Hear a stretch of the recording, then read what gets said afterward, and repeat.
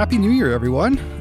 I just got to say that I'm super grateful for all that has happened to EM cases in 2019, and there's a heck of a lot to be thankful for and to celebrate, actually. 2019 has been arguably the most successful year in EM cases now 10-year history, with 1,907,362 podcast downloads, reaching a total download count of near than 10 million to date. There's also been more than 1.6 million webpage views just in 2019, the most ever. In 2019, we introduced the Quiz Vault with more than 3,000 subscribers since its launch just a few months ago. The Quiz Vault has kind of rounded out the EM Cases learning system. That's our multimodal resource package. That's podcasts, show notes, blogs, emails, videos, courses, simulation, ebooks, and now test-enhanced learning with the Quiz Vault. And in 2019, we also launched the ECG Cases blog with Jesse McLaren, who guides you through challenging ECGs once a month and delivers golden nugget pearls. We also launched the EMU 365 videos, the year-round highlights from Canada's biggest and best large-scale independent EM conference. 2019 also saw the growth of the Crit Cases blog, the Q&A Pearl of the Week, the Just for Nuggets emails, and the Waiting to be Seen blog, as well as the 5th sold-out EM Cases course with the introduction of a second day dedicated entirely to simulation. So what better way to celebrate the year than to announce the EM Cases Best of 2019 Top 10. So this is based on a blend of the number of podcast downloads, the number of web page views, the breadth of social media engagement, the number of positive emails and comments that I received, as well as my own faves. So I'm pleased to bring you the EM Cases Best of 2019 Top 10. Many huge thanks to the entire EM Cases team, my advisory board, the Schwartz-Reisman Emergency Medicine Institute, and the amazing guest experts, and of course you, the listeners of the podcasts, readers of the blogs, viewers of the videos, and participants in the courses for making 2019 another fun-filled year for EM Cases. All right, so here they are, EM Cases Best of 2019 Top 10.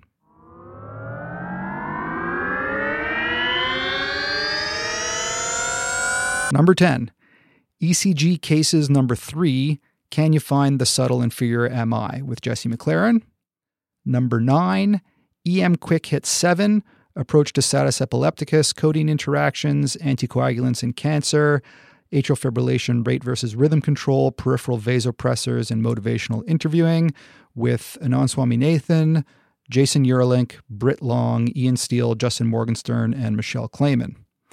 Number 8, Waiting to be Seen numbers 17/18.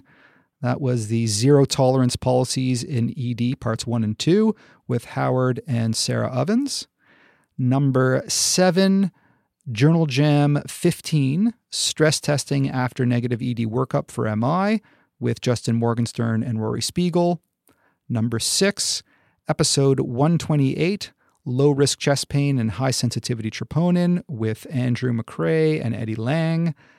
Number 5, Episode 124, Burn and Inhalation Injuries with Maria Ivankovic and Joel Fish.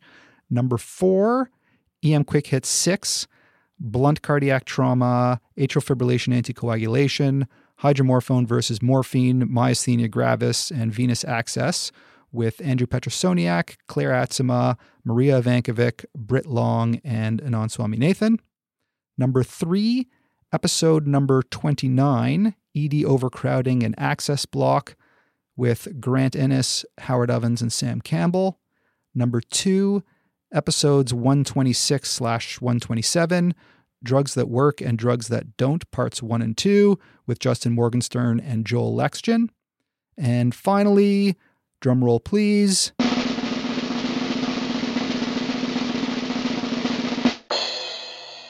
Number 1, Barbara Tatum on Compassionate Care from the EM Cases course in June 2019.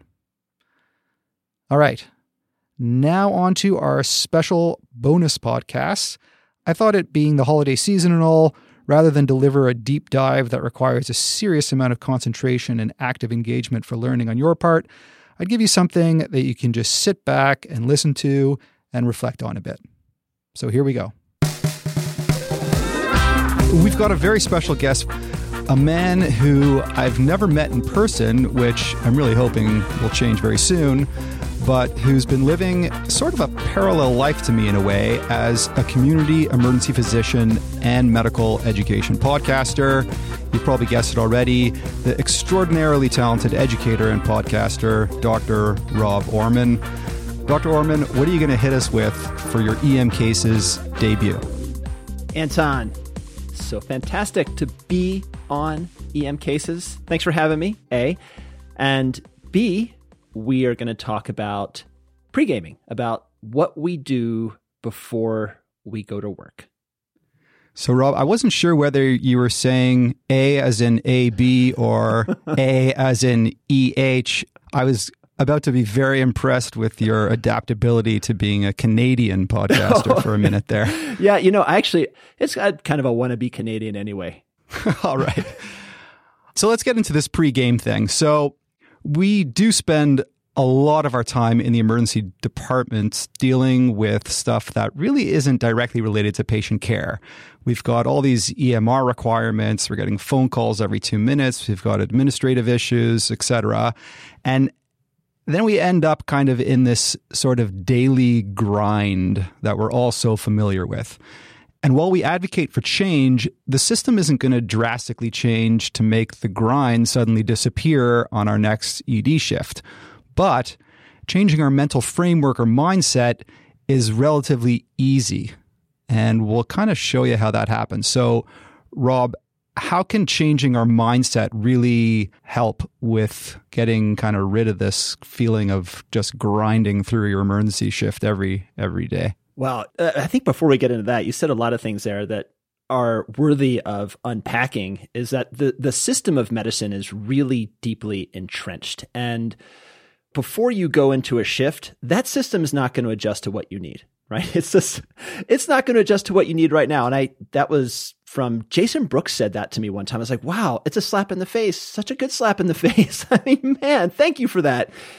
That system's not going to adjust to what you need right now, that you cannot immediately change how all of this process works, right? That's a longer term thing. So the easiest thing to do right now is to shift your mindset. And you can think, wow, man, well, that's easy to say. There's all this other stuff that sucks. Well, yes, maybe it does, but some of that stuff is outside of your sphere of control. So we're talking about what is inside of our sphere of control. And this doesn't exactly answer the question, but I want to talk a little bit about how I got to thinking about this, because it was super personal. I'm kind of an existential crisis as to what led to even pursuing this project. And it was, this was a project that went over several years, kind of figuring out how a lot of other doctors do it. How can I do it? Is that I was really feeling, I'm going to say, resentful about all of the BS and all of the stress and all of the nonsense and all of the process of medicine. Really resentful. And I can remember getting ready for work one day, like just supercharged and super, like just sympathetic lizard brain, like I'm going to, like a caveman. Like, whoa, that is horrible. That was a horrible way to begin the day, with like resentment for what you're about to do. I mean, I wasn't going to last another day at work if that was how I felt. And that's just, and nobody wants to feel that way. You're not going to operate at peak performance. You're not going to have any joy in what you do. So I thought, wait a second, what do I need to do here? Because I can change the way I'm thinking about this. I can't change that all these patients are going to come in. I can't change that I'm going to have 4,000 mouse clicks in my next shift. If you believe that article, which I do. What's it called? Wasn't it called like 4,000 mouse clicks or something like that? Do you remember that one? Yeah, that's probably an underestimation. Yeah, and that feels like it, at least. Right, and that the majority of our time is spent on the EMR. And it's like, wow, what a stressor. But I'm going to tell you, Anton, I was super stressed about emergency medicine even before the EMR. When I was dictating, when I was writing paper charts, I was still stressed about it. And it kind of led up, it culminated like over a decade later to feeling, man, I'm resentful that I have to go in and do this because I'm so stressed about it. So I figured that the only thing that I could do was shift that resentment to its opposite and change that to gratitude. How do I shift feeling resentful about something I'm about to go do to going to do the same thing and feeling grateful about it, right? I mean, it's like, how on earth can you possibly make that happen? And so I just thought about it for a while, like, well, what are the things that I'm grateful for about my job? And this isn't about stuff in work. And I'm grateful for a lot of things. I'm grateful for my family, for my health, for a lot of stuff, but specifically about work. So I thought about 3 things. I thought about that I'm grateful for my teachers. I'm grateful for my skills. I'm grateful that I get to care for other people, and really thought deeply about that. And before I was even able to get to that part, as I was going through this process of figuring out how I needed to prepare for my day at work rather than just feeling resentful, I did some breathing exercises just to get a little more parasympathetic, away from my sympathetic state. So I would, people talk about box breathing and triangle breathing. It was essentially like that, but I would breathe in for 4, hold for 7, breathe out for 8, breathe in for count of 4, hold for 7, and then out for 8. And doing that in a couple cycles so that I could just start thinking about stuff.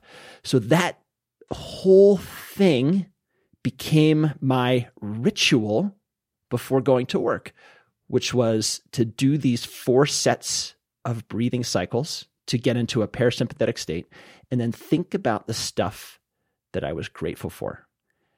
I'll tell you, Anton, it was such a paradigm shift. I went into work that day, and it was like a whole new job. I felt amazing. Like those, first patients I saw, I was feeling good. And I think even more importantly, I was mentally sharp. I was in the emergency medicine mindset. And I thought, wait, this can't just be me. This can't just be me who has been going to work thinking like, okay, I get up, I go to work, and I don't even think about it. And I just kind of jump into it. It takes me a little while to kind of get my brain going. And so I started looking around and asking different people how they do this. And not everybody does it, but people who do it really specifically and really deliberately. And then looking on the broader stage, it's amazing how we, as these really, really high-level performers, are outliers in the world of high-level performance. You think about actors, think about athletes, think about fighter pilots, you think about pretty much anybody who is a high-level performer, they all go through a routine or a ritual or a process to get into the mindset or the physical state that they need to operate at that peak level to get the most out of that day and to, kind of enjoy it. Yeah, it kind of reminds me a little bit of the last 10, 15 years. There's been a ton of stuff coming out in emergency medicine about team dynamics and preparation and learning what we can from the airline industry. And it's sort of shocking to me that we don't routinely use mental preparation before every shift, just like every basketball player or actor does before showtime. So this is stuff that I think we really all should be doing. And the beauty of it is it actually really isn't that hard. You just kind of do what works for you. So Rob, you had mentioned a few things in there in terms of what we can do. So you mentioned gratitude, reminding yourself of what you're thankful for about your job. And you had briefly talked about some meditation there. I want to kind of break it down into what you can do before your commute, during your commute, just before your shift starts, and then like as your shift starts. And these are kind of things that, you take it or leave it, but people can try the different ones, see what works for them. So let's start with the before your commute. What are some of the do's in terms of what you've discovered from speaking to other people in terms of how you can prepare? They don't actually all have to happen at these particular times, right? Like what you do before you commute, it can happen at the hospital, or some of them actually can't happen during the commute. But it's just, like sleeping, for example, or burpees. I sometimes do burpees on the subway. People look at me a little funny. Oh man, you know what? If you did that, you're a hero. And B, if you could film that and we could put it on YouTube, it would that would be legendary. That would be the highest of fives, Anton. The highest of fives. Now, what we're going into, what do you do before you leave?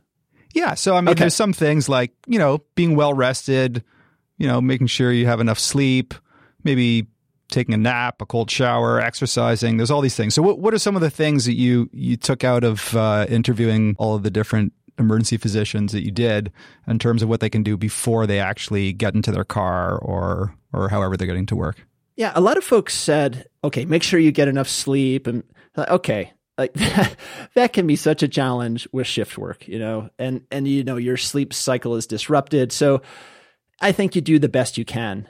One thing that seemed to be pretty common was short, high-intensity exercise. Short, high-intensity exercise to, like 5-10 minutes, nothing really long, nothing that's going to wear you out, but just to really get the blood pumping. And some of the reasons proposed for that, one is that it kind of makes you feel good, right? You just you do some push-ups, some sit-ups, some jumping jacks, some burpees, some kettlebells, and you just get really intense. That it makes you feel good and you're just ready, but also that it can help your thinking, that it can help you focus on what's important. This was a cognitive inhibition or something that you are able to separate or more easily separate signal to noise. So, and that's such an important part of what we do is separating that signal to noise. So it was that super high intensity exercise. And another thing that a lot of docs did, and this was not necessarily immediately before, sometimes it was right before, is that they would read something and learn about it.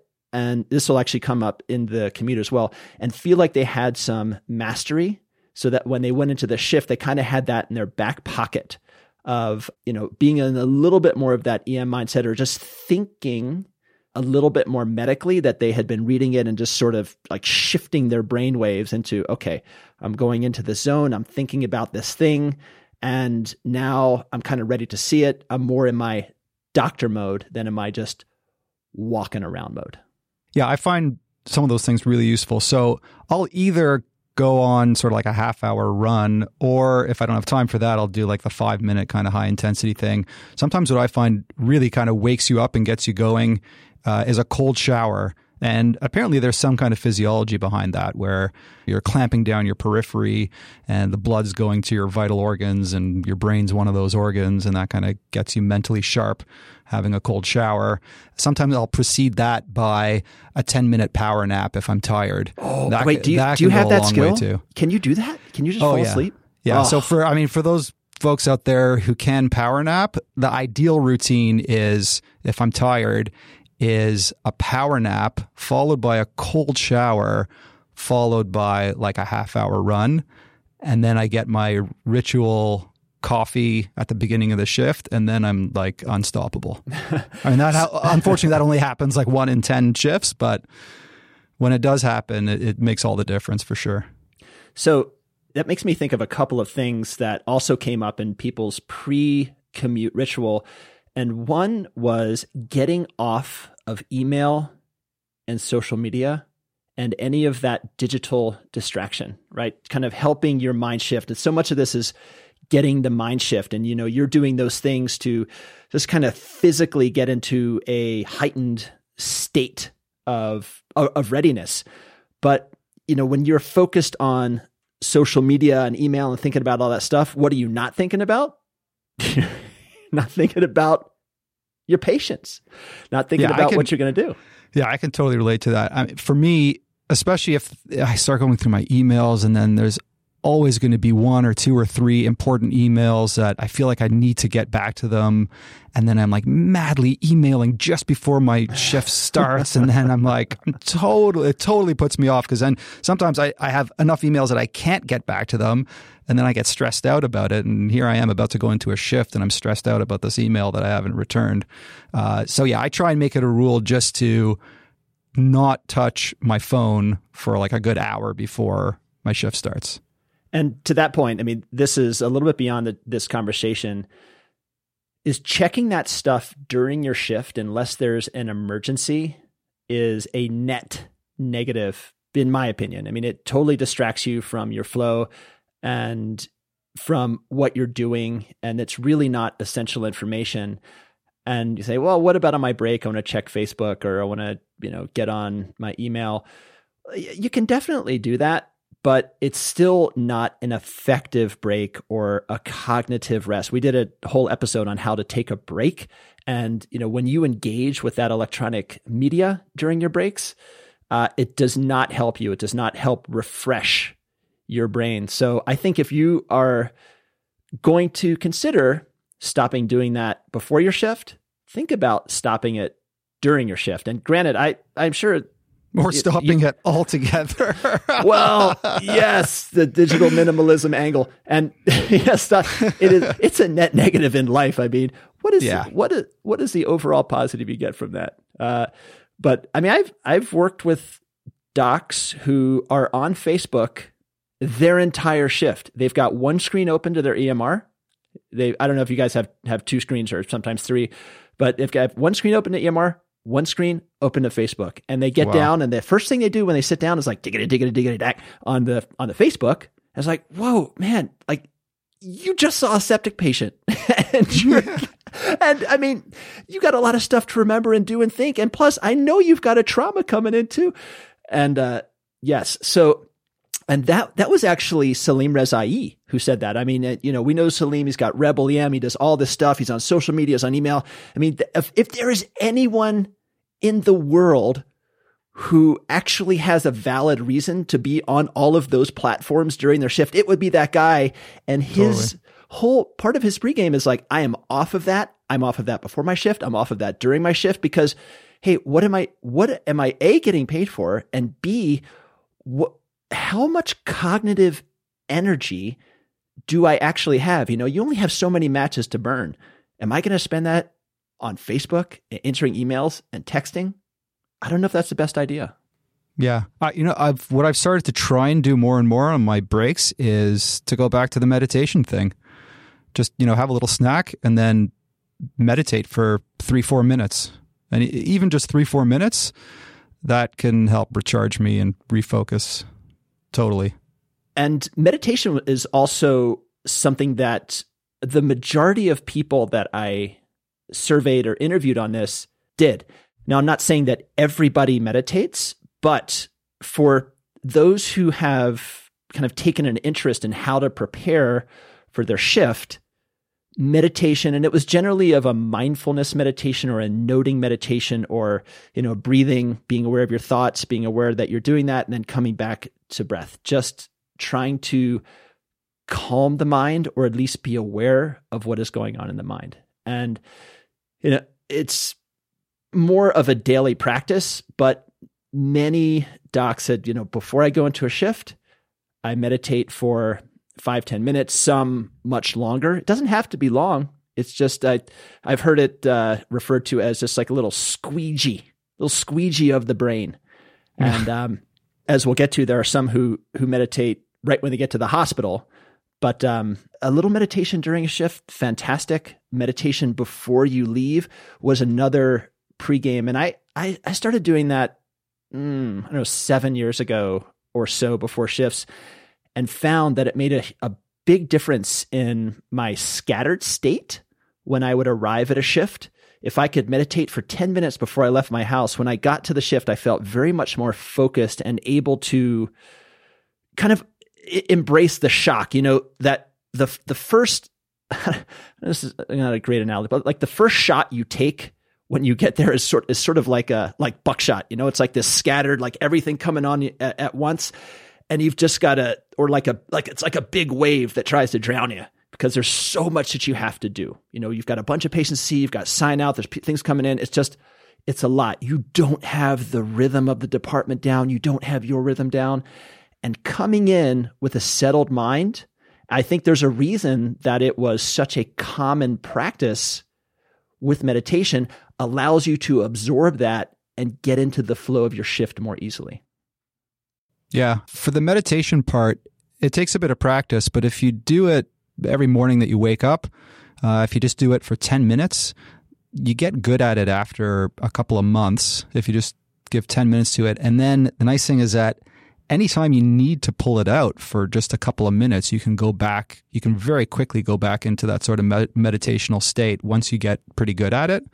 And throughout the day, whenever you need to do that, when you're taking a break or just before your shift or whenever it is, it's kind of easy just to kind of drop back into the meditational state for a couple of minutes. It kind of resets the controls and you're ready to go. So that's a little bit about the stuff before the commute. So being well rested, maybe a power nap if you need it, cold shower, exercise, long or short, and avoiding your phone when you can. Then most of us commute to work either by driving, some by public transport. The lucky few can bike or walk or run to work, and that kind of takes care of the exercise part of it. But for most of the people out there, they're driving. So what do you suggest in terms of the commute for prepping for your shift?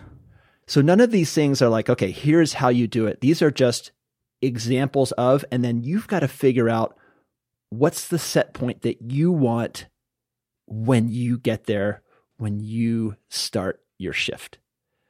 But to your question, there's a lot of docs who bike to work, and just that process in and of itself, even more so than the exercise, is mind clearing.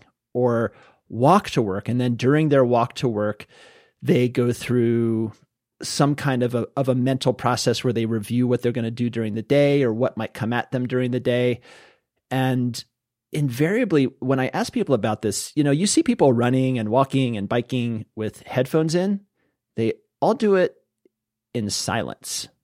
There's no information coming at them when they are doing some sort of movement as they get to work. So, and that was so that they could think. They felt like when they were listening to something that they couldn't think as clearly as they could with the silence. But as far as driving into work, something that's really common, and obviously it's going to resonate with people who are listening to this, is people listen to a medical podcast or some kind of medical education to get into the emergency medicine mindset or to get into the medical mindset and think, well, like, what's it really doing? What is this podcast stimulating? Like, did I wake up this morning and I had forgotten all of medicine, or I didn't actually even know about the thing that I'm about to listen to? Well, maybe that might be the case. You might be learning something new, but it's just stimulating you to think medically, because in the rest of your life, you are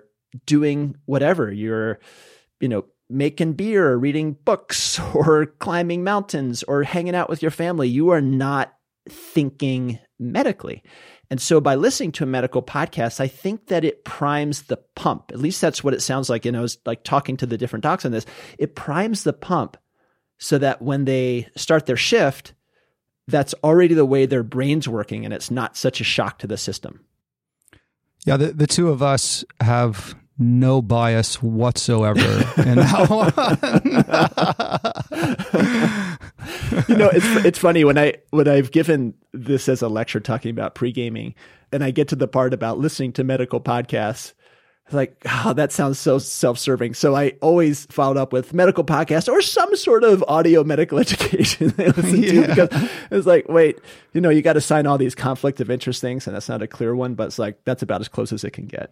Right. All right. So we've talked a little bit about meditation. We've talked a little bit about listening to medical podcasts on your way to work, keeping off your phone. What about just before your shift starts? So this is a really critical time, because if you're really distracted and you're rushing and you're late for work, you're just starting off on the wrong foot. So how do you suggest we prepare just before the shift starts? So you've got 5 minutes until it's game time. What was interesting about this was that a common theme that kept coming up was rituals, where people had these rituals right before they would start. And the rituals really varied. Like some rituals were, I've got to have my cup of coffee. I've got to, and you think, oh, that's so silly. Everyone has a cup of coffee. Well, think about when you don't have that coffee or what that coffee triggers. Well, it's caffeine, so it's going to stimulate you, but it's just part of that process. And these rituals, and we'll talk about a few of them in a moment. There's a lot of reasons for rituals, but one of them is it kind of gives you a sense of control for what's about to happen. We work in this inherently chaotic, uncontrollable situation where we have no idea what's coming in. Once things come in, we can kind of control it or whatever, but we have no control over the volume of patients that come in, the timing of patients that come in, the disease that comes in. So the ritual gives a sense of, I am in control of what's about to happen, either consciously or unconsciously. And a great example that a doc named Josh Russell gave of Michael Jordan, that he had this ritual of putting on his old North Carolina shorts on underneath his Chicago Bulls shorts or whatever team he was playing for. And it wasn't like Michael Jordan couldn't afford new exercise shorts, right? I mean, of course he could, but that was his ritual. Like, okay, I'm fully in control now. I'm about to go play. I got this. So certain rituals that people have, one really common ritual, probably the most common, was that right before people would go into the hospital, they would visualize an uncommon yet critical procedure. And I was surprised at how common this was, that was how they prepared as they were going in. It was sometimes people would sit in their car and do it. Sometimes people would do it as they were walking in. Sometimes they would even do it as they were kind of going around the resus bay, checking things, which is another ritual, but visualizing a crike, visualizing a thoracotomy, visualizing a chest tube in as high fidelity as possible so that they feeling in control of the potential chaos or the potential whatever that's going to come in. And also, just being on the ready, because sometimes that does come in. And when you've mentally rehearsed it, then you are much more prepared to receive that. Another ritual that people have, or a practice, was getting to work early. And for so many different reasons. Some people like socialize, some people get to work early and kind of start working early in a really stealthy way. It made me think that they were playing with house money. It's like, hey, it's totally low stakes. There's no pressure on me. I can just do what I want, and everything that I do here, because I'm not being assigned any new patients, I'm just picking up people that are already here, it is going to set me up for success in the rest of my shift. I'm not going to take sign out. I'm not even going to talk to anybody. And then other people, they go in, they kind of work the crowd, they shake hands, they're telling jokes. And then you were talking about teams before, about airlines before. That creates what I think small unit cohesion. That creates the team feeling like, hey, the doc's here or whoever's here, we're all in this together, we're all a team, and we all have this positive feeling.